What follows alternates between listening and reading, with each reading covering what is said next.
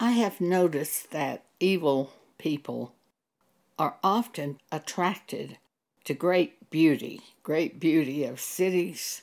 They're often attracted to cities that cause themselves to feel wise in their own eyes.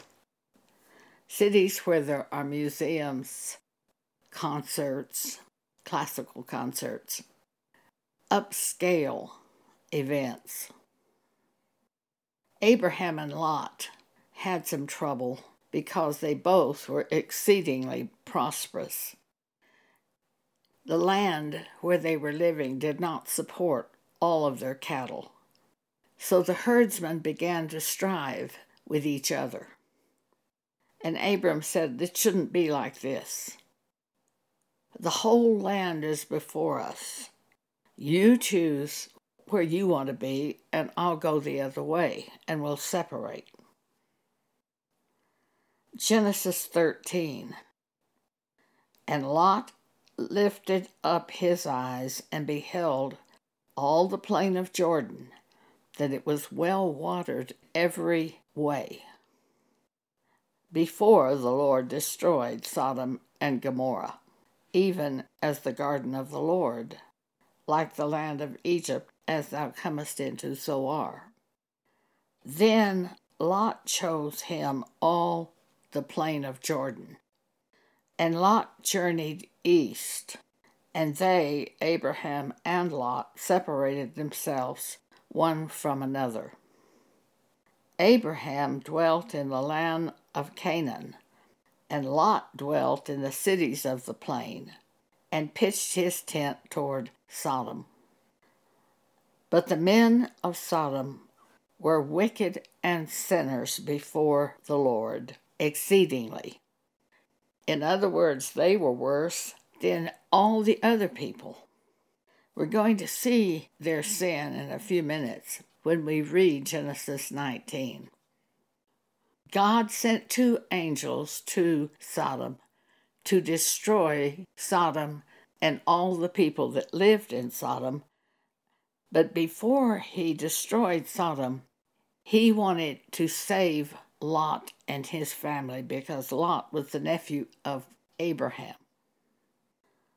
Genesis chapter 19, verse 1 through 17.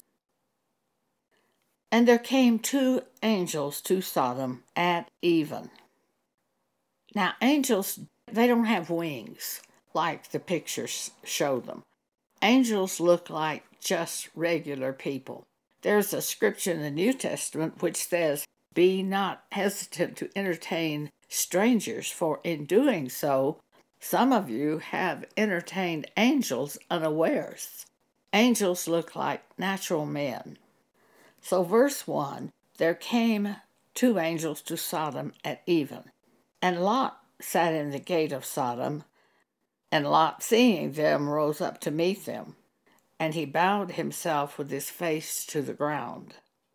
And he said, "Behold now, my lords, turn in, I pray you, into your servant's house, and tarry all night, and wash your feet, and ye shall rise up early, and go your way."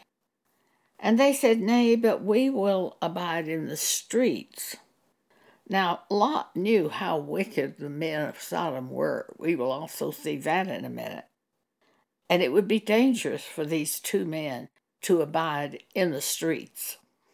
So Lot pressed upon them greatly, and they turned into him and entered into his house, and he made them a feast, and did bake unleavened bread, and they did eat. But before they lay down, the men of the city, even the men of Sodom, compassed the house round, both old and young. All the people from every quarter, that always has struck me, every part of the city of Sodom had men that came out to see these 2 strangers from every quarter of the city. And they called unto Lot and said unto him, "Where are the men which came in to thee this night? Bring them out unto us, that we may know them, have sex with them, These were homosexuals that came from every quarter of the city to have sex with the two men who were at Lot's house, who were really angels. And Lot went out of his house and shut the door and said, I pray you, brethren, do not so wickedly. We see by that statement that Lot knew what they were going to try to do to the two men. He knew ahead of time how wicked these men of Sodom were. And yet he stayed in Sodom. Well, God's going to fix that. He just had his angels go there, and literally they drug Lot and his wife and his daughter out of Sodom. The angels just put their hands on them and drug them out. When someone comes to you trying to find out what you think about homosexuals, basically it doesn't matter much what I think about a homosexual, except that if I side with God, I will be approved in the day of judgment. What really matters is what does God have to say in the Bible about homosexuals. For that, we go to Romans chapter 1. Verse 26 tells us God's view of homosexuals and lesbians. For this cause God gave them up unto vile affections. For even their women did change the natural use unto that which is against nature. And likewise also the men, leaving the natural use of the woman, burned in their lust one toward another, men with men, working that which is unseemly, and receiving in themselves that recompense of their error which was meet. And even as they did not like to retain God in their knowledge, God gave them over to a reprobate mind to do those things which are not convenient. I think we have to attach verse 26 to our thinking about homosexuals. Vile affections, for that's what God has to say about the acts of homosexuals and lesbians. It's vile affections against nature, against the creation of man as God intended man to live. When I lived in Lubbock, Texas, I had a spare guest room upstairs and a bath. A Jewish man, came to me and said, would you like to rent that room to me for the weekend? And I said, oh no, I won't rent it, but you can use it if you need it. He said, well, it's our anniversary and we've invited several people in and we don't have room to keep them, to house them. So I was wondering if my wife's daughter and her friend could stay in your guest room.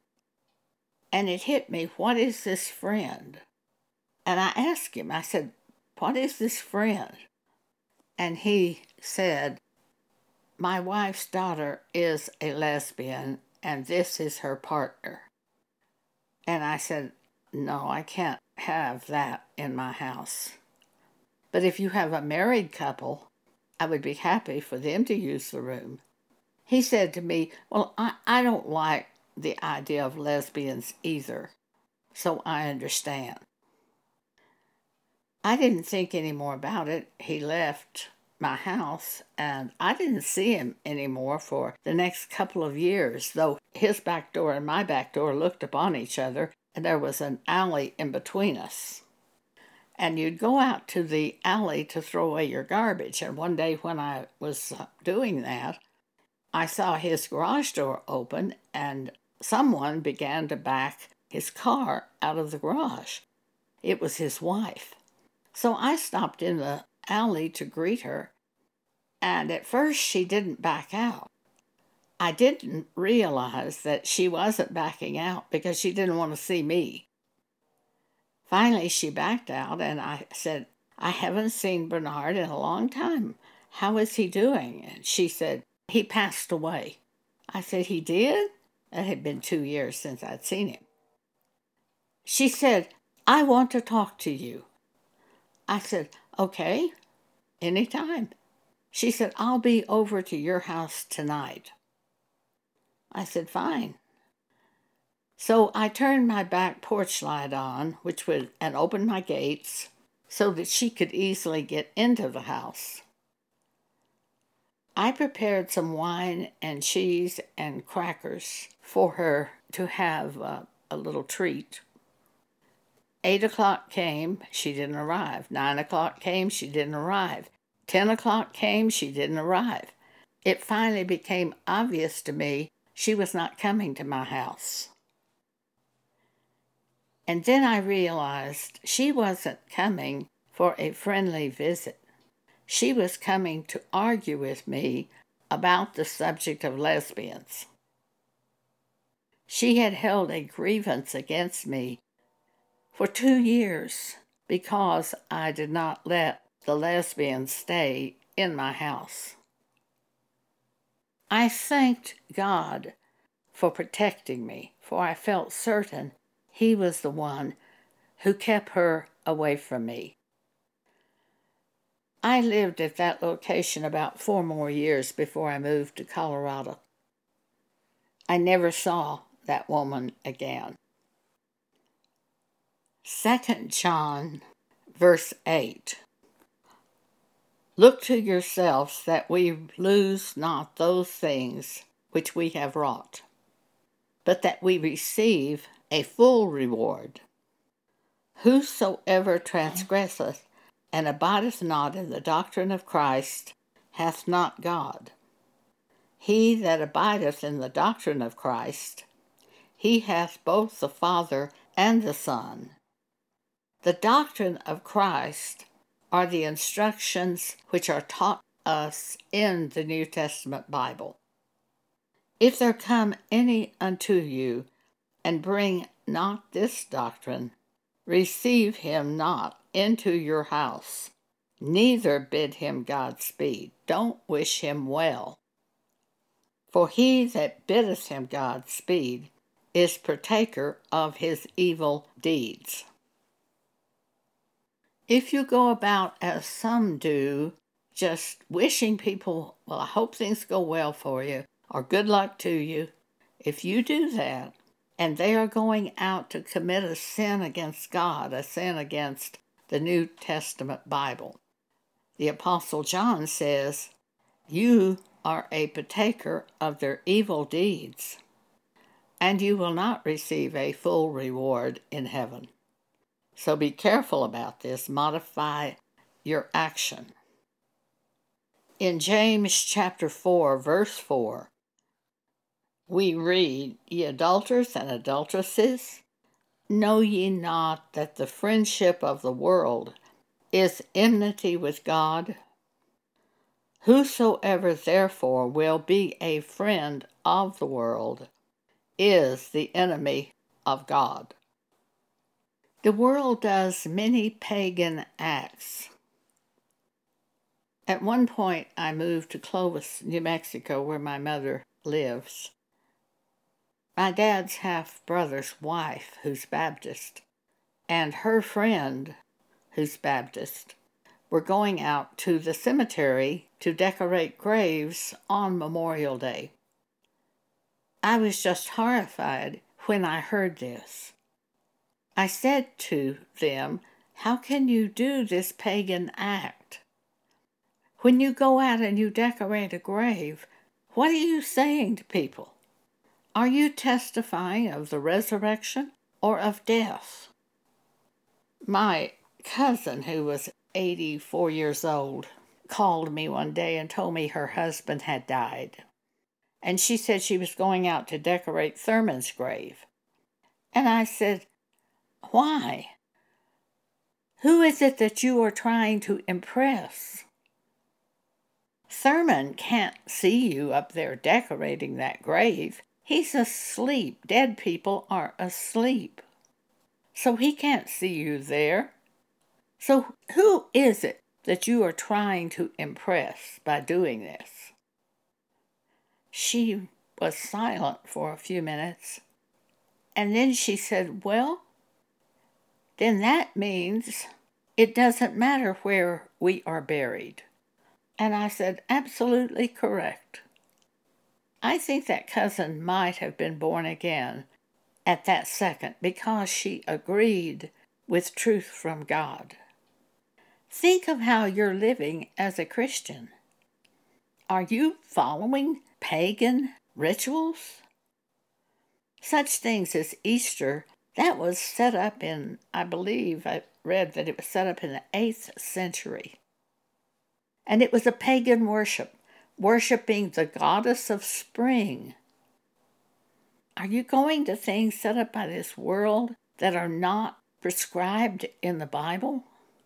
Christmas, that's another one, set up as Christ's Mass, another pagan ritual that seems like a good thing, and the whole world does this one. Are you doing that in a celebration of Christ when it's not told us to do that in the Bible? I think you better consider what you're doing. You'll bring a lot of heartache upon yourself by trying to participate in these worldly events, New Year's Day, such things as that, where people are supposed to be so happy and rejoice and wish each other well over the new year. And if you don't have anyone to do that with, you'll feel depressed. And if you do go out and do that, you will likely feel depressed because it will not live up to the hype, unless you're a drunkard or something. And if you're a drunkard, you're gone anyway. So think about what you do as a Christian. Think about the reason you're doing these things. Is this something that we are told to do in the Bible? Is this something God has told us to do? Think about it. We don't live the way we once lived. When we are born again, we are new creatures. Our old life is over. Our new life is hid in Christ. And when He returns, we will be with Him.